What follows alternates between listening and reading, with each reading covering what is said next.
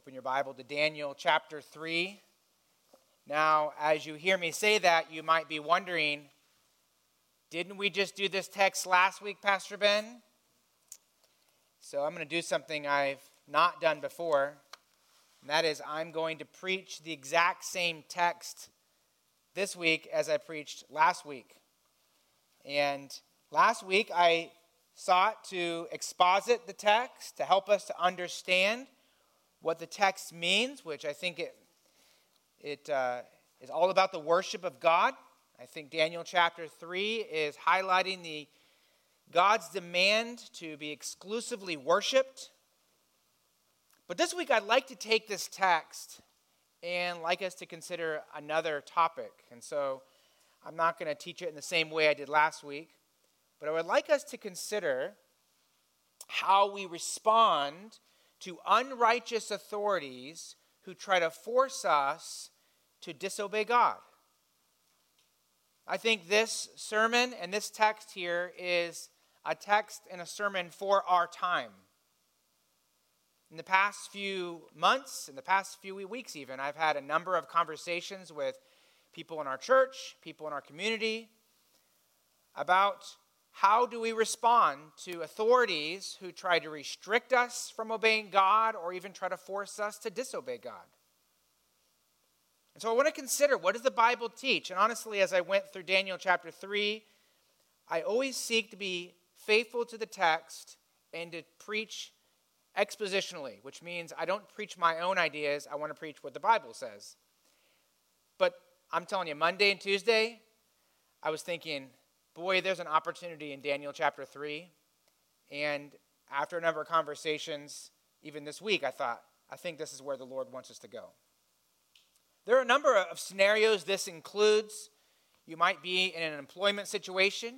You might have a boss or an employee who tries to get you to lie, maybe to a customer, or maybe they want you to fudge the numbers so they don't look so bad. Maybe they even threaten to fire you because of your personal beliefs.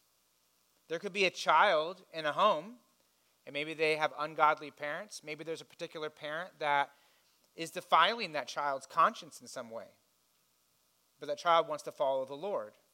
There could be a student who's in school, and you have a professor or a teacher, and they say you have to parrot their beliefs, and you have to confess that you believe like they do in regard to God and worship. And if you don't, you're going to get a bad grade. The most obvious examples are authorities of governments who restrict Christians from obeying God. And so the question I want to answer is, how do we respond? How does God want us to respond to unrighteous authorities who force us or try to force us to disobey God? And I think there's a lot of confusion in our country about this. A lot of churches frankly, I think there's a lot of confusion in our churches about this. And actually, this is not a new thing. New thing in that churches are confused about this. If you look in the 20th century and you look at churches that were under the oppression of communism, especially in the early years, even under the oppression of Nazism in Germany, those early years, many churches were confused or were preaching confusing sermons to their people and were compromising in many ways. A lot of Christians were confused and didn't know what they should do. How should they respond? The year was 1945. Richard Wurmbrand had just endured persecution in Romania under Nazi control.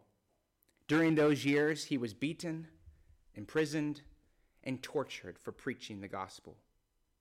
His wife's entire family had been exterminated in a German concentration camp.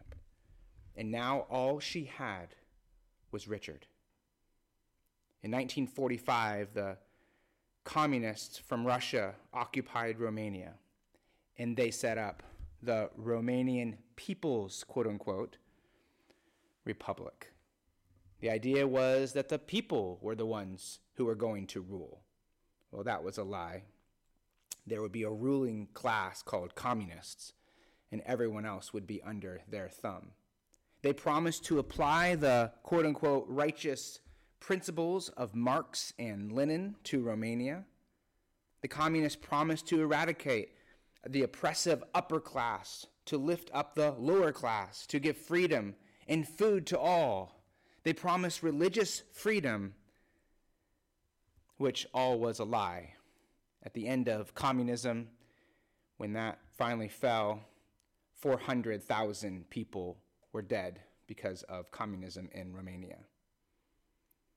But at the time, in 1945, the communists enlisted churches and pastors to support Stalin in this effort to apply these Marxist principles to Romania, and it worked.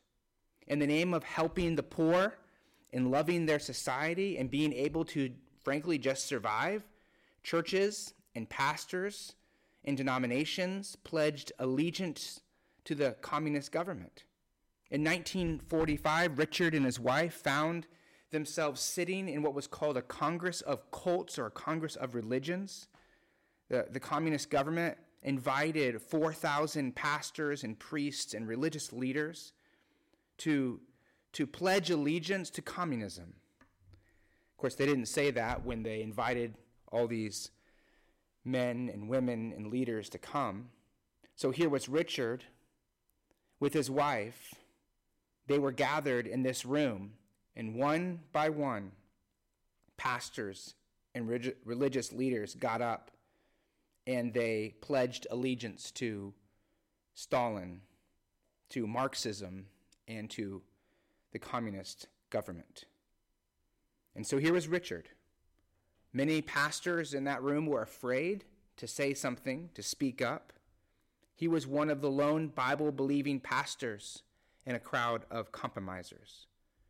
Richard's wife and he were sitting there, and she leaned over to him and whispered to him, "Richard, speak up and wipe the shame from the face of Christ." As each pastor got up there and pledged allegiance to this communist government, their hearts grew more and more sad and disheartened. He responded to his wife in some type of whisper or look, but that if he did this, he would be arrested, tortured, and possibly killed. And she whispered back, "I would rather have that than a coward for a husband." And so he went up in front of that room. The room was quiet. Everyone was listening, waiting to hear what this pastor was going to say. The communists listened in anticipation to him pledging allegiance to them. And he said, "My friends, we are gathered here today as the holy priesthood of God to glorify the name of Christ, not the party.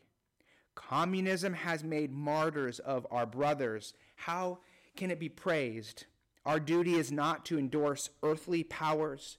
Our duty is to glorify God, the Creator, to glorify Christ, the Savior, who died for us on the cross."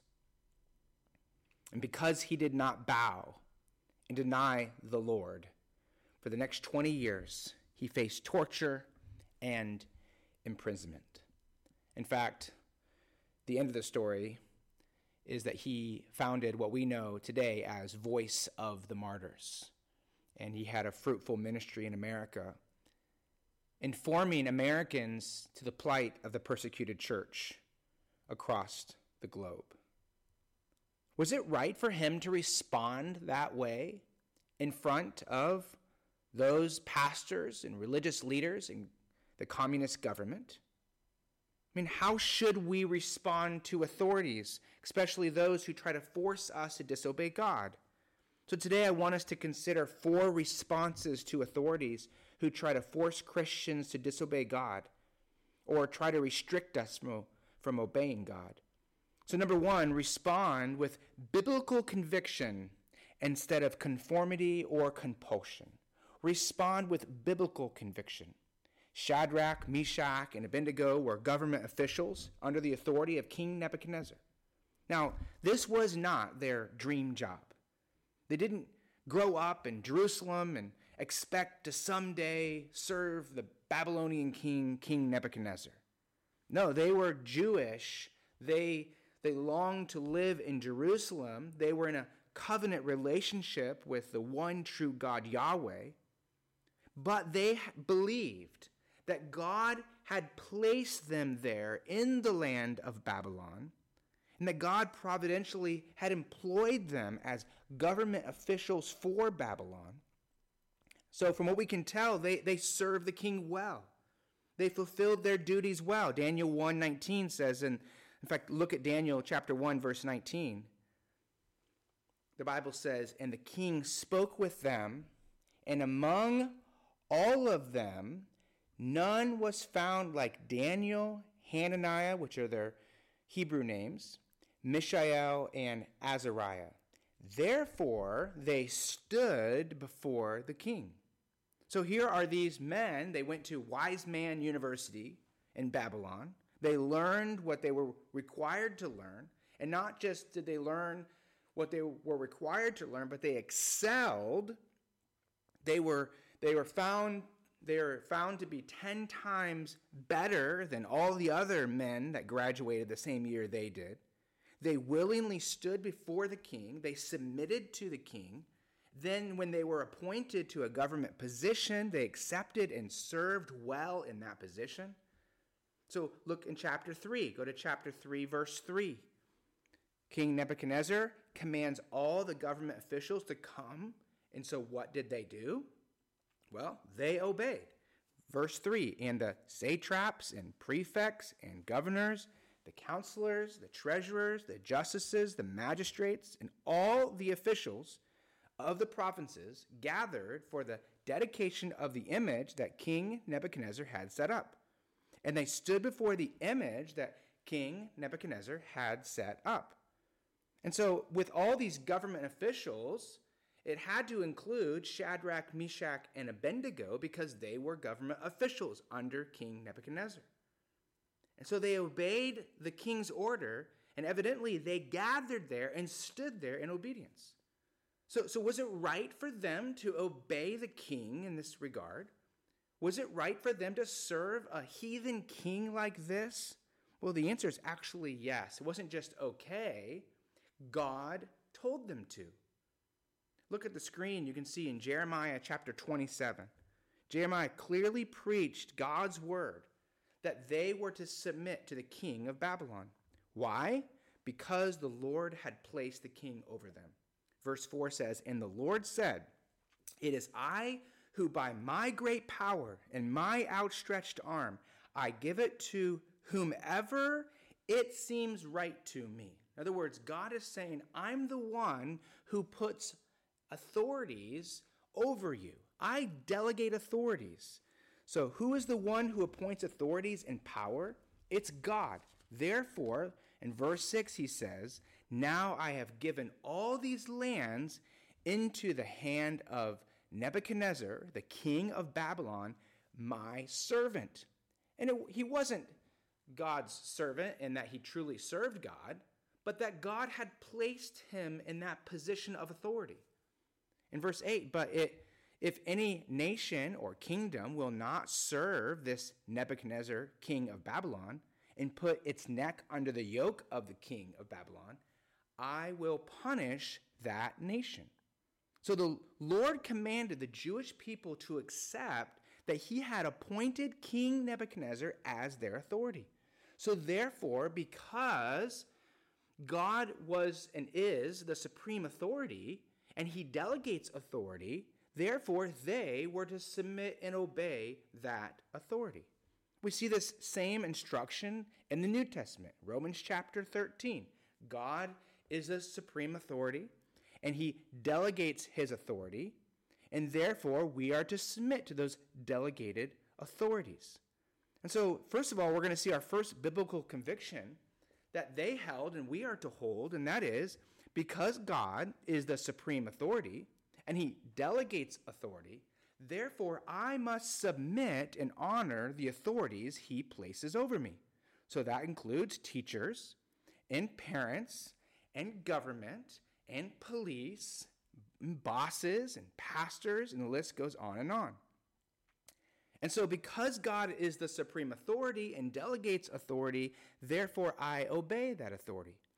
But also because God is the supreme authority, and his laws must be obeyed above and before any human law, therefore I must disobey any law or any rule that causes me to disobey God or prevents me from obeying God.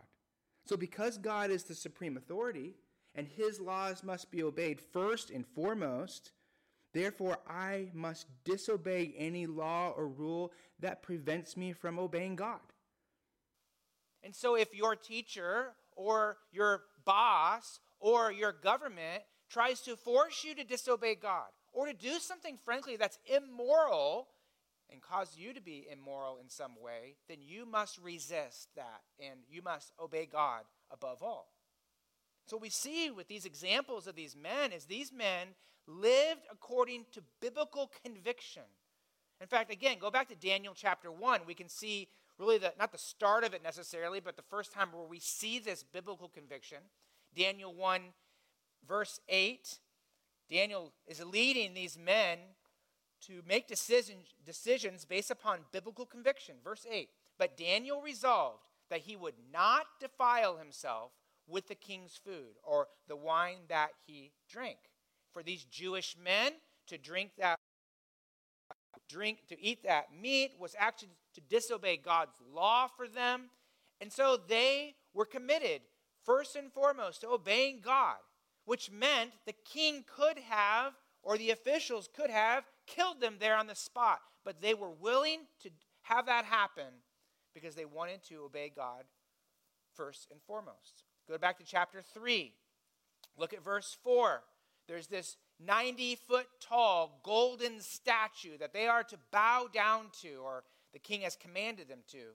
Verse 4, the Bible says, and the herald proclaimed aloud, you are commanded by what? King Nebuchadnezzar, right?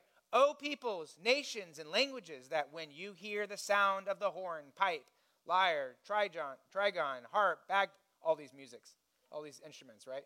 Bagpipe and every kind of music. You are to fall down and worship the golden image that King Nebuchadnezzar has set up. And whoever does not fall down and worship shall immediately be cast into a burning fiery furnace.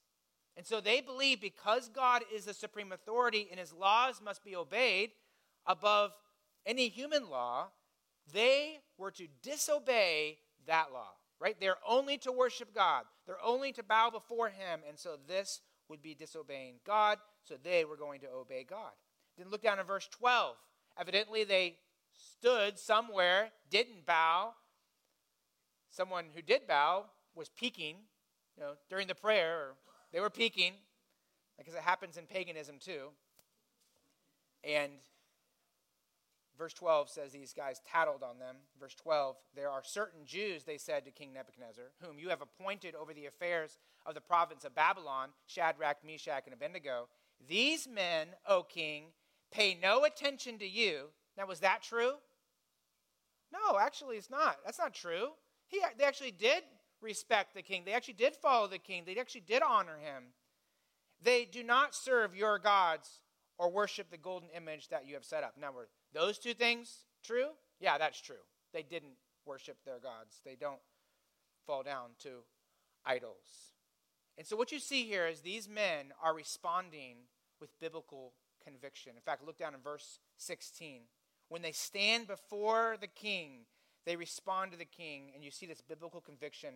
Verse 16 says, Shadrach, Meshach, and Abednego answered and said to the king, O king, we have no need to answer you in this matter. In other words, our minds have already been made up. We don't need a second chance. If this be so, our God, whom we serve, is able to deliver us. So verses 16 and 17 here show us the biblical conviction that these guys had, and that is that they were to obey and trust the Lord no matter what. No matter the opinions of the people, no matter what the authorities said, no matter how they felt, no matter what they lost, even if they lost their own lives, they were going to follow their Lord because he was God and no one else was. he's God alone. The most important thing that mattered to these men was glorifying God by trusting and obeying him. And this right here, my friends, is how true Christians respond. This is what Christianity should look like. We say, Jesus Christ is Lord, and therefore nothing else matters except following him. Exodus chapter 1, we see this. We see this with the midwives who are told to exterminate the babies when they're born, the baby boys. And they don't do that. Why is that? Because they feared God. They did not do as the king had commanded them. In Acts chapter 5, Peter and John were preaching. They were told not to preach. And they responded to their authorities by saying what? That we are going to obey God rather than man. In other words, God is our God, and we are to serve him and honor him first and foremost. In fact, they answered the reason why in verse 31. God exalted him, that's Jesus Christ, and Jesus Christ is at the right hand. He is the leader, he is the Lord, he is the Savior, and he gives repentance to Israel and forgiveness of sins. And do you want to find a true follower of Christ? Look for those who trust Jesus Christ when times are difficult. Look for those who follow Christ when it's unpopular or when you might lose something.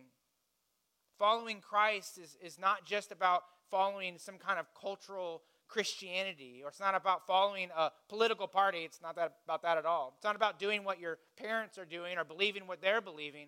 Following Jesus Christ means that you surrender your life to Jesus Christ. He created you. He owns you. And we are the ones who have rejected him. It's our rebellious hearts that have sinned against him. We deserve to be punished and separated from God forever. And Jesus is the one who came and gave up his rights in his life to die in our place, to be resurrected, to give us new life. And he sits at the Father's right hand. He is Lord, he is Savior, and he wants to save us. And he doesn't save us by us trying to save ourselves. He saves us when we confess that we are sinners. When we deny ourselves, we return from our way and we trust that Jesus Christ alone is the Lord and Savior. And you know what he gives us? He gives us repentance and forgiveness. Jesus Christ alone can give repentance and forgiveness. You can't give it to yourself. Nobody else can give it to you. Only he can. And so we give up our life for the one who gave up his life for us.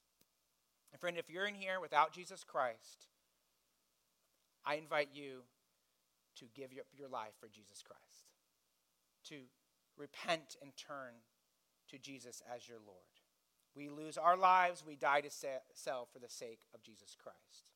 Richard Wurmbrand tells a story about how he came to Christ. He actually, before he came to Christ, he grew up Jewish, but eventually became atheist. He actually was committed to Marxism and to following the ideas of Lenin. And so he had this really anti-God, and he really had a lot of hate in his heart. And he didn't want anything to do with God. He grew up, of course, in Romania there, and he talks about how he and his wife were together, and they just lived a sinful, wicked life. They didn't have a problem with going out to the bars and going and getting with other women and her getting with other men, and they just lived this very wicked, wicked life. But they didn't really care, right? Because if there's no God, there's no consequences, and so what does it really matter? And he didn't want anything to do with God. And one day they went on vacation, and they went to this little village, and there was a Christian man who owned a business there. And this was a German man, ironically. He was a German man, and he was praying that God would bring by a Jewish person so he could give him the gospel. He read in Romans how it says to the gospel is to go to the Jew first and the Greek. He's like, well, I've never led a Jewish person to Christ. So Lord, so this guy comes, Richard comes with his wife and shows up, and he's like, oh, here you are. I'm ready to lead you to Christ. He gave him a Bible, and that really struck Richard where he really realized something. He realized that maybe there is a God. And deep down in his heart, he knew that that there was a reality outside of himself. There was a higher power. So he actually read through the scriptures, and through that he realized that he was a sinner in need of Christ. But the struggle was this: he was Jewish. Many of the German Christians had actually persecuted him. Some of them had actually turned over their friends and family to go to concentration camps. And so he hated Christians. And he had a lot of hate in his heart towards a lot of different people. And he knew following Christ would mean his wife, his family, and other people would turn against him. But he came to the place where he realized Jesus Christ is Lord of all.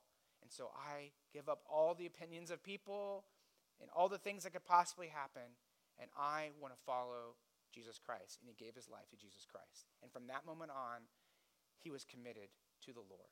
And that's what Christ calls us to do.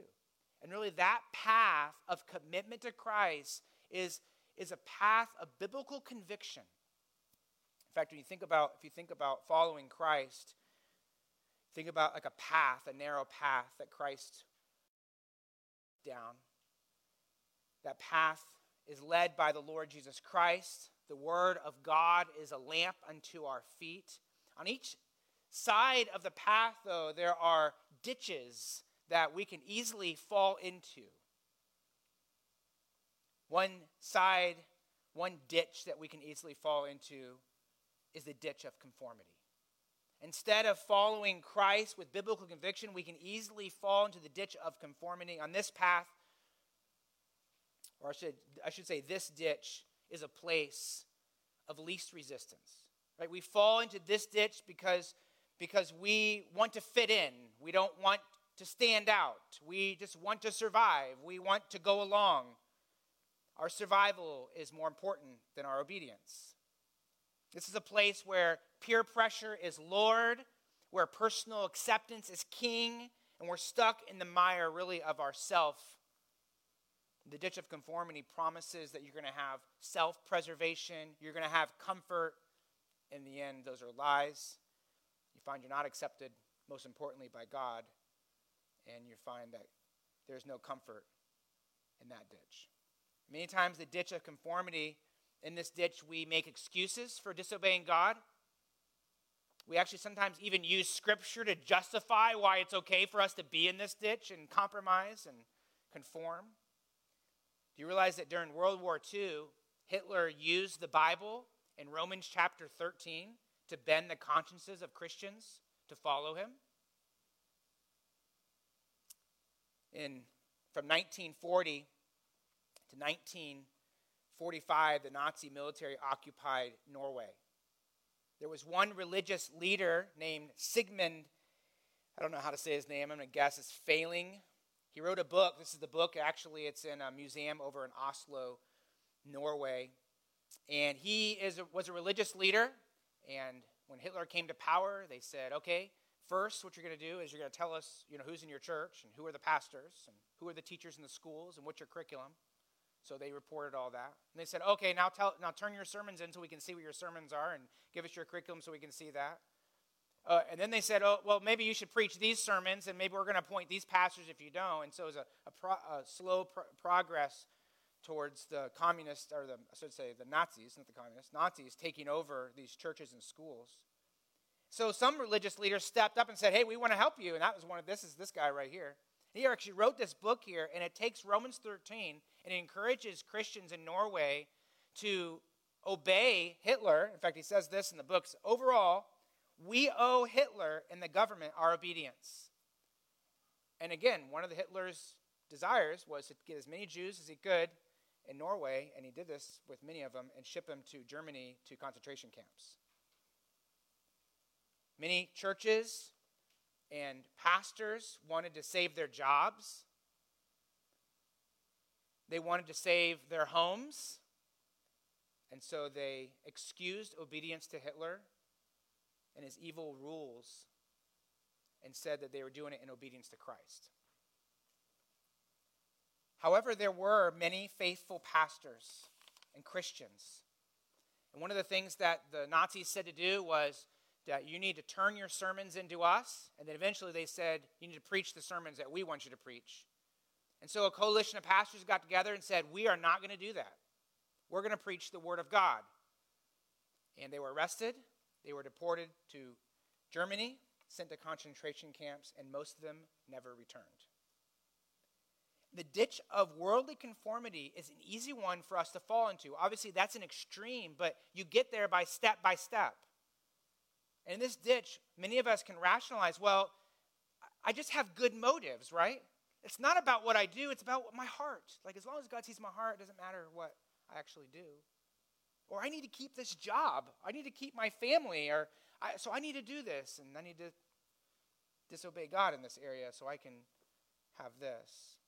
The other ditch we can fall into is the ditch of compulsion. This is a place of anarchy and of rebellion.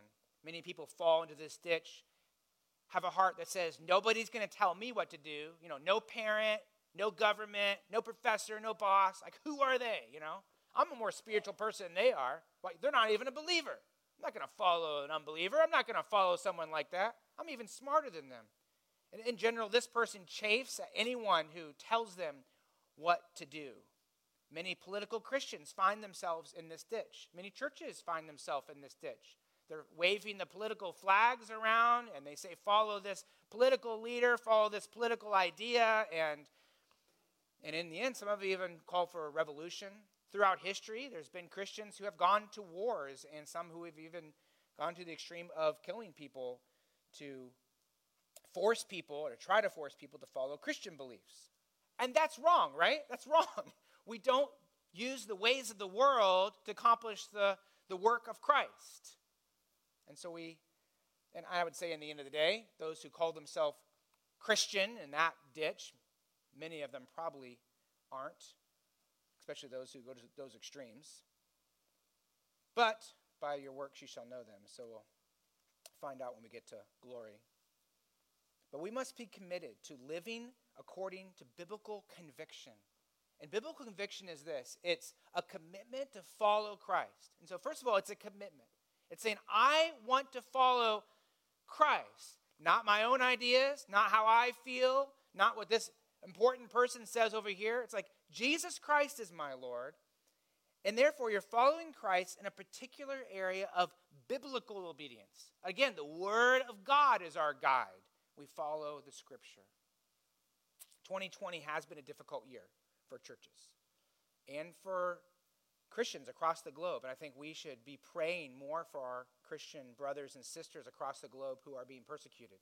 In June, we're going to have a Sunday. We're going to dedicate it that Sunday to praying for and considering those who are persecuted. 1 year ago in May, the churches in California were still shut down, weren't they? Governor said you still can't gather, you still can't meet.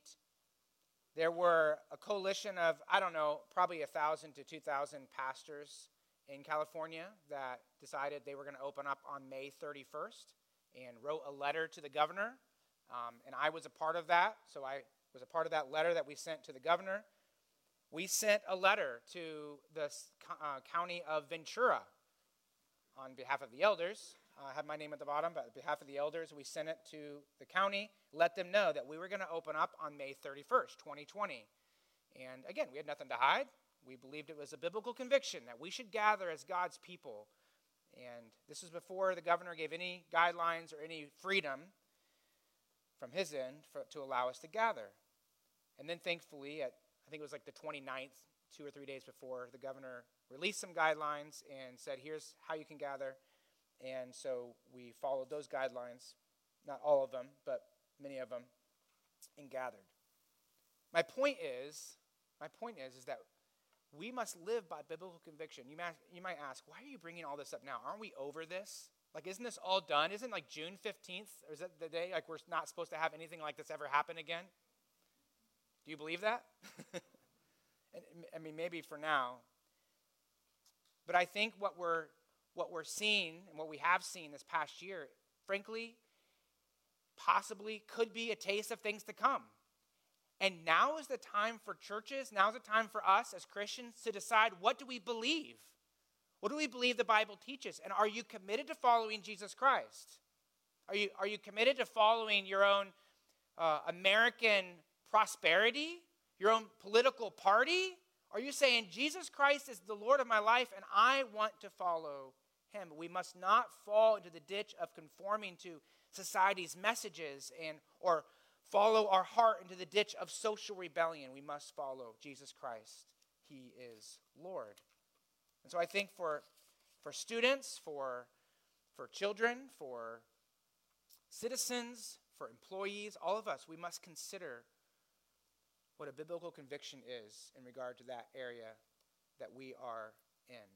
So secondly, how do we respond? We respond with grace instead of rage. Look at verse 13, chapter 3, verse 13.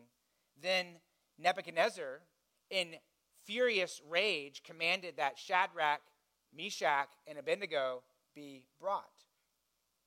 The king expected complete and absolute obedience, even in regard to how they were to worship. And when they didn't obey him, he went to his normal self, which is what? Furious rage. What does that even look like, furious rage? Is he like stomping around the tent, taking his crown, throwing it on the ground? Who knows? But he definitely had a problem, didn't he? He had a rage problem. He had an anger problem, which points to the fact that he actually had a sin problem. And I think he is a good example, though, of when someone opposes us or oppresses us, even in some sense, we can be tempted to respond with that kind of out-of-control anger. And we can even say we're on the Lord's side, so we're doing it for the Lord. It doesn't really matter if it's not under the control of the Holy Spirit, it's sin. And so sometimes we can be in a situation, maybe your boss wrongs you, and automatically we can think to ourselves, how do I get revenge on him? Like, I got to get him back for that. Or maybe you're a teen in your home, you don't get your way, and so you pout in anger. Even as a citizen of our country, I think we should have godly anger and should grieve for the sins of our country. When we see millions of babies who are killed in the womb, that should cause us to be angry, but not out of control anger. That anger should cause us to pray for our country, to show love to the people of our country, to the citizens around us. It should cause us to respond with grace. Notice in verse 16 the grace that is displayed by Shadrach, Meshach, and Abednego. Verse 16. Shadrach, Meshach, and Abednego answered, and it's interesting how he says that. It's King Nebuchadnezzar is described as being enraged, and they answer and said to the king, O King Nebuchadnezzar, we have no need to answer you in this matter. Again, this is not a defiant answer. This is, we've already made up our mind. We have a biblical conviction in regard to this area. We only worship Yahweh. Verse 17, and if this be so, our God, whom we serve, is able to deliver us from the burning fiery furnace. He will deliver us out of your hand, O king. But if not, be it known to you, O king, that we will not serve your gods or worship the golden image that you have set up. Now, did he speak truth to them? Did they speak truth to him, I should say? Absolutely. They spoke truth with grace. In verse 19, then King Nebuchadnezzar was filled with fury. Wow, he really does have an anger problem. And the expression of his face was changed against Shadrach, Meshach, and Abednego. He ordered the furnace heated 7 times more than it was usually heated. And so this guy is super ticked off. And now pretend you don't know the end of the story, right? I mean, we all go, oh yeah, it's going to be okay. But I mean, here these guys are standing in front of this king who's flipping out. The flames are flaming out. These big, huge, hulking soldiers come over to pick them up and to throw them into this fiery furnace. And how would you be tempted to respond?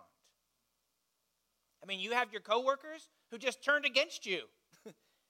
Now you're going to be killed. I mean, if they would have kept their mouth shut, probably wouldn't have been a big deal, right? But obviously now it is. And the king is yelling, saying that he wants you to die 7 times faster than you would have, or whatever that means. Heating up the furnace 7 times more. And so my point is that we need to consider when we have authorities who come against us and try to prevent us from obeying Christ or force us to disobey Christ, we don't respond in rage. We don't take the remote and throw it at the TV. I'm never watching that station again, those dumb politicians, right? And even when we speak about our government, we still speak with grace and reverence. We can speak the truth with grace. And so I'm going to have us watch a video here. This is a pastor in Calgary, Canada. Many churches up there are being fined and are being shut down for gathering. And the restrictions are, I think, about 10, maybe 15 now. People are allowed to gather at a time. This is Tim Stevens, and I don't really know much about him, but I did appreciate how he responded with grace.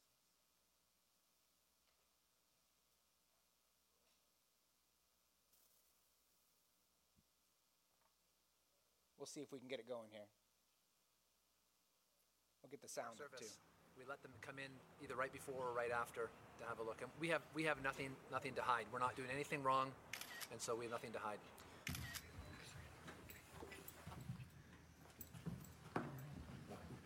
Good morning. Say welcome, thank you to those who are part of our Alberta Health Services, our peace officers, CPS.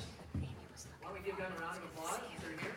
Do you have a message to the City Council, Jihan Carlucara, who assumes that a $250,000 fine would discourage you and other churches from disobeying government's will? Yeah, well, I think what we see with our city councilors and our mayor and others in government is that they don't really understand Christian convictions. They don't really understand that this is a matter of obedience to God and obedience to the Lord Jesus Christ. And so no amount of fine, no amount of jail time is going to discourage people as they come together to worship. And so it's strange that they would almost in a sense lecture Christians about how they ought to behave and how they ought to worship. I think there's a real misunderstanding on their part. Christ is king, and so we're here to worship him, and he is above every other authority. What Jesus taught is that it profits nothing if you were to gain the whole world. So you had all this power, you have all this money, all the status in the world. If you had that, but if you lost your soul, you would have nothing. And again, I don't really know much about him except for some things I've read online. But I love how they clapped when the authorities came in. In other words, they showed appreciation for them, the peace officers. They honored their authorities. Am I on here? Okay. They honored their authorities, and they gathered to worship. And I love the grace, that how he responded with grace. This is a picture of him. I think it's from this past week or maybe the week before. Before they arrested him, he's saying goodbye to his children.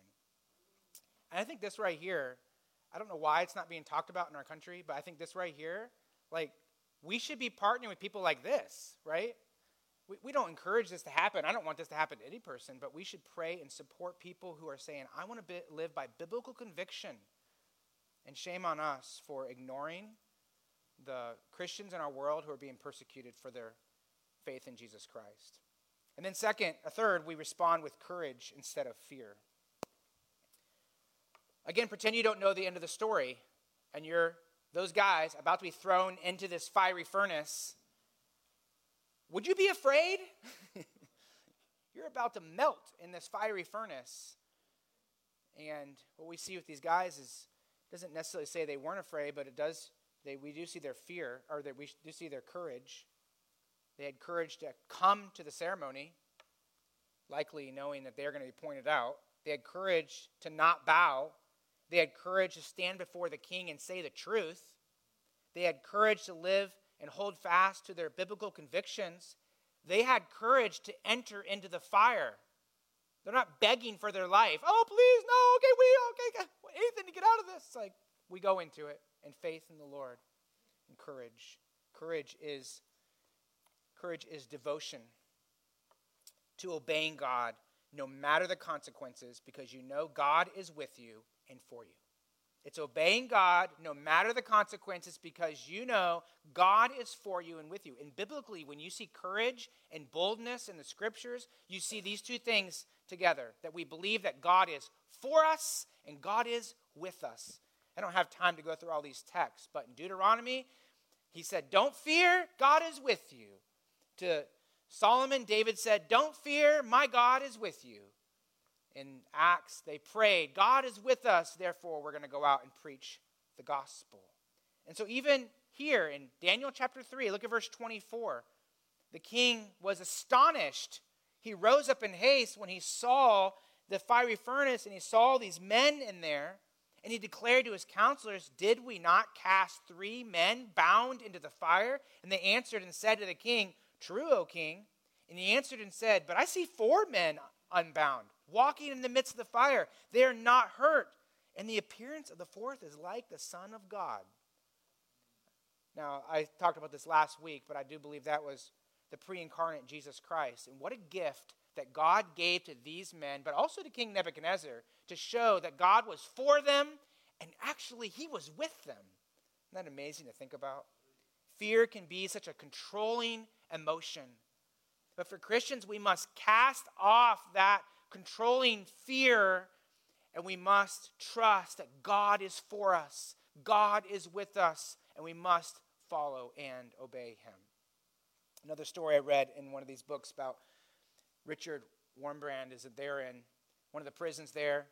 Many times they were in solitary confinement, but this time they were with a group of other prisoners, and so there was a couple pastors there, and they started taking turns preaching. And so a pastor would get up and he would preach the gospel to these prisoners, and a guard would come in the middle of the sermon and drag this pastor out, beat him to a pulp, and then come back in, dump his body in the cell. And the pastor that was beaten to a pulp would get back up and he would finish his sermon. And they kept doing that. Now, what gives a man and women courage to do something like that, to obey God? Because they believe God is with them and for them. And then last, we respond with faith instead of doubt. Again, these men didn't know what the end would be for them. They were trusting God. They believed that God could save their bodies, but at the end of the day, he might not. And they realized that. But their faith was that God was sovereign even over that, even over their bodies possibly burning. He was sovereign even over the king. God had the power to save them, but also God had the wisdom to do whatever he wanted to do. And they were submitted to that. God, whatever you want, whatever he wants. If he doesn't save, that's okay with us, because they also trusted that God was caring for their souls. And I think, church, this in the end is where our faith must be. We trust God is powerful enough to deliver us. So a sermon like this can be kind of a doomsday, like, oh no, everything's going. Listen, God can deliver our country. We can see God do a miracle. You know what the miracles are in our world today? People coming to Christ. Like, that's the miracles of our world today. You know, all these people out there want to show you all the miracles. They can straighten people's feet out and weird things like that. Listen, the greatest miracle that a person can experience is a person having their heart regenerated, coming to life by the Spirit of God as they turn in repentance and faith to Jesus Christ. Christ can do a work in our country still, can he? Christ can actually cause our city to come alive in Christ and people to be regenerated. Is that possible? Can Christ save? Yes, he can save. So we pray for that. We work for that. We don't work for the destruction of our country, right? I mean, we all know that, but that's not the conclusion of this sermon. The conclusion is he can save. He can work. We should trust him in that way. And so we trust God is powerful enough to deliver in this life. But we also recognize that God is God, we are not, and so we trust his wisdom. And if he chooses not to save our country, if he chooses us to go the direction that our country is going right now, we say, God, we trust you, you're God. And in the end of the day, we might lose our homes, we might lose our jobs, we might lose our lives. But in the end, it doesn't matter because it's only for a short time anyways, isn't it? Because what truly matters is eternity. What truly matters is what God thinks and when we meet him, and what he says. And what we all as Christians are looking forward to is that day when we stand before Christ and he says to us, well done, my good and faithful servant. You have been faithful in a few things. Now enter into the joy of the Lord. That's the day that we look forward to. And for these men, God displayed his power, his wisdom. He displayed that he alone can save. I just have to read this. Go look at verse 27, because we got to see the awesome work of God here. Middle of verse 27 says, the fire had not had any power over the bodies of those men. Now, come on, do you believe that's true? oh, this is some story in the Old Testament, right? No. Do we believe that God has the power to do something like that? And I would just take a pause, and we look at that right there, and we can say, yeah, I do believe that. Do you believe he can save people? It's actually a bigger miracle to take a person who's a wicked sinner like me and you and change our heart to love God and love people. The hair of their heads was not singed, their cloaks were not harmed, and no smell of fire had come upon them. Nebuchadnezzar answered and said, blessed be the God of Shadrach, Meshach, and Abednego, who has sent his angel and delivered his servants who trusted in him and set aside the king's command and yielded up their bodies rather than serve and worship any god except their own God. Therefore I make a decree, any people, nation, or language that speaks anything against the God of Shadrach, Meshach, and Abednego shall be torn limb from limb, their houses laid in ruins. It's not God's command, just so you know. This is still an unregenerate king. But notice what he recognizes at the very end of that verse. For there is no other God who is able to rescue in this way. There's one God, and only he can save. Only he does that which is supernatural. And so, church, we follow Jesus Christ as our Lord, and we trust him for the results. And sometimes God saves in this earth, not necessarily like this, but in amazing ways like this. And sometimes he doesn't. I mean, I imagine when we get to heaven, there's going to be thousands and millions of people and stories that we've never heard about. Many pastors and Christians and business leaders and people who lost their lives and lost their businesses as no one ever wrote a book and took a picture of them and put it on a TV screen for their congregations, right? But we're going to go to heaven. We're going to celebrate Christ. Like, wow, Christ, look what you've done. And someone's going to tell their story. We're like, wow, you did that in their life, Lord? That's pretty awesome. That's pretty great, even if it meant they lost everything. And so the question I think we need to ask ourselves as Christians and as a church is, are we living according to biblical conviction? You know, are you a student of the word? You say, I want my life to follow God's word, and I want to submit to the lordship of Jesus Christ. Are you controlled by fear? Are you controlled by fear of the future? Oh no, I'm watching the stock market. What's going to happen here? And are you controlled by the fear of other people's opinions? What are they going to think about me if this happens and if I do this? Or what if I lose this or that? Are you controlled by God? Convinced that he's with you, he's for you, and so you can respond, therefore, with courage. And do you respond with faith? You respond with faith, trusting that God is working in your life. And therefore, what do? When you respond with faith, you pray. And you praise God, you thank God, and you petition God. And in the end of the day, you yield to God. He is our Lord. He is Lord of our world, of our country, of our city. He's Lord of our lives, so we trust in him. Let's pray.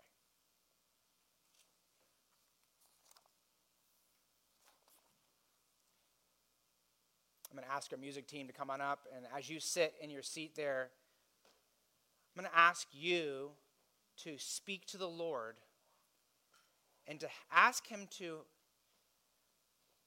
help you consider what we talked about this morning. Christian, church, we need to consider, are we living according to biblical convictions? And that's probably a question you should ask the Lord. Lord, show me the areas of my life that I'm bending my conscience to the will of others or to my own feelings and desires instead of bending my will to the Bible and to the Lord. And ask the Lord to show you where you're controlled by fear instead of courage, that God is with you. And asking the Lord to give you faith, to trust him more. And if you're in here without Christ, I pray that the Lord is working in your heart and that you'll surrender to him and trust him today. Let's pray. Sovereign God, we believe that you are God and we are not. And therefore, we want to follow you. We trust you. We trust your wisdom. You know what is best for us.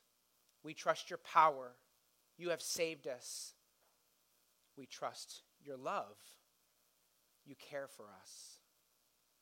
And so, Lord, we pray to you because we trust you. And I pray for our church as we go through this year, and Lord willing, unless you come back, as we go through the next few years, I pray that you will help us to be faithful and obedient to you. That's what truly matters. And Lord, we do ask for your grace and mercy upon this, our country, and our state of California, and our city of Simi Valley. We believe, Lord, that you can shine the light of the glorious gospel of Christ into the hearts of people, and you can awaken souls, and you can show them their need for Christ, and you can regenerate souls. And so, Lord, we ask for that. Please do that saving work. You can deliver. We trust that. We pray for that. In the end, we submit to you. We pray these things in Jesus' name. Amen. Amen. The last song we're going to sing is called A Christian's Daily Prayer.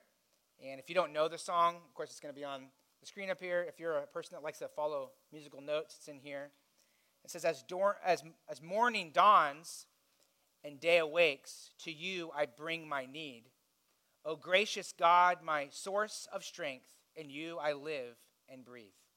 Each hour is yours by wisdom planned, each deed empowered by sovereign hands. Renew my spirit, help me stand. Be glorified today. And the true heart's cry of a Christian is this: I want Christ to be glorified. Let's stand and sing.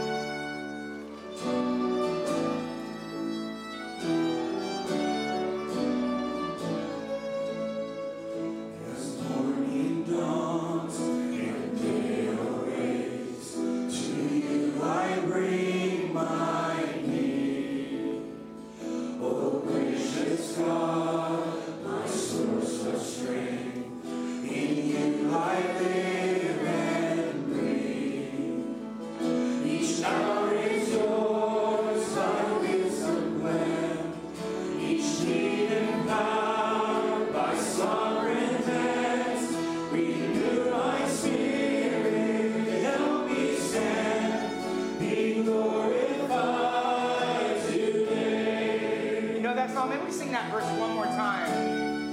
And let's do this. Let's sing it out to Jesus Christ. We do that?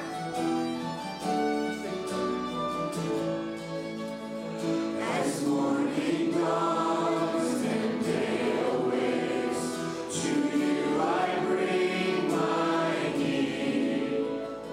O gracious God, my source of strength, in you I live and breathe.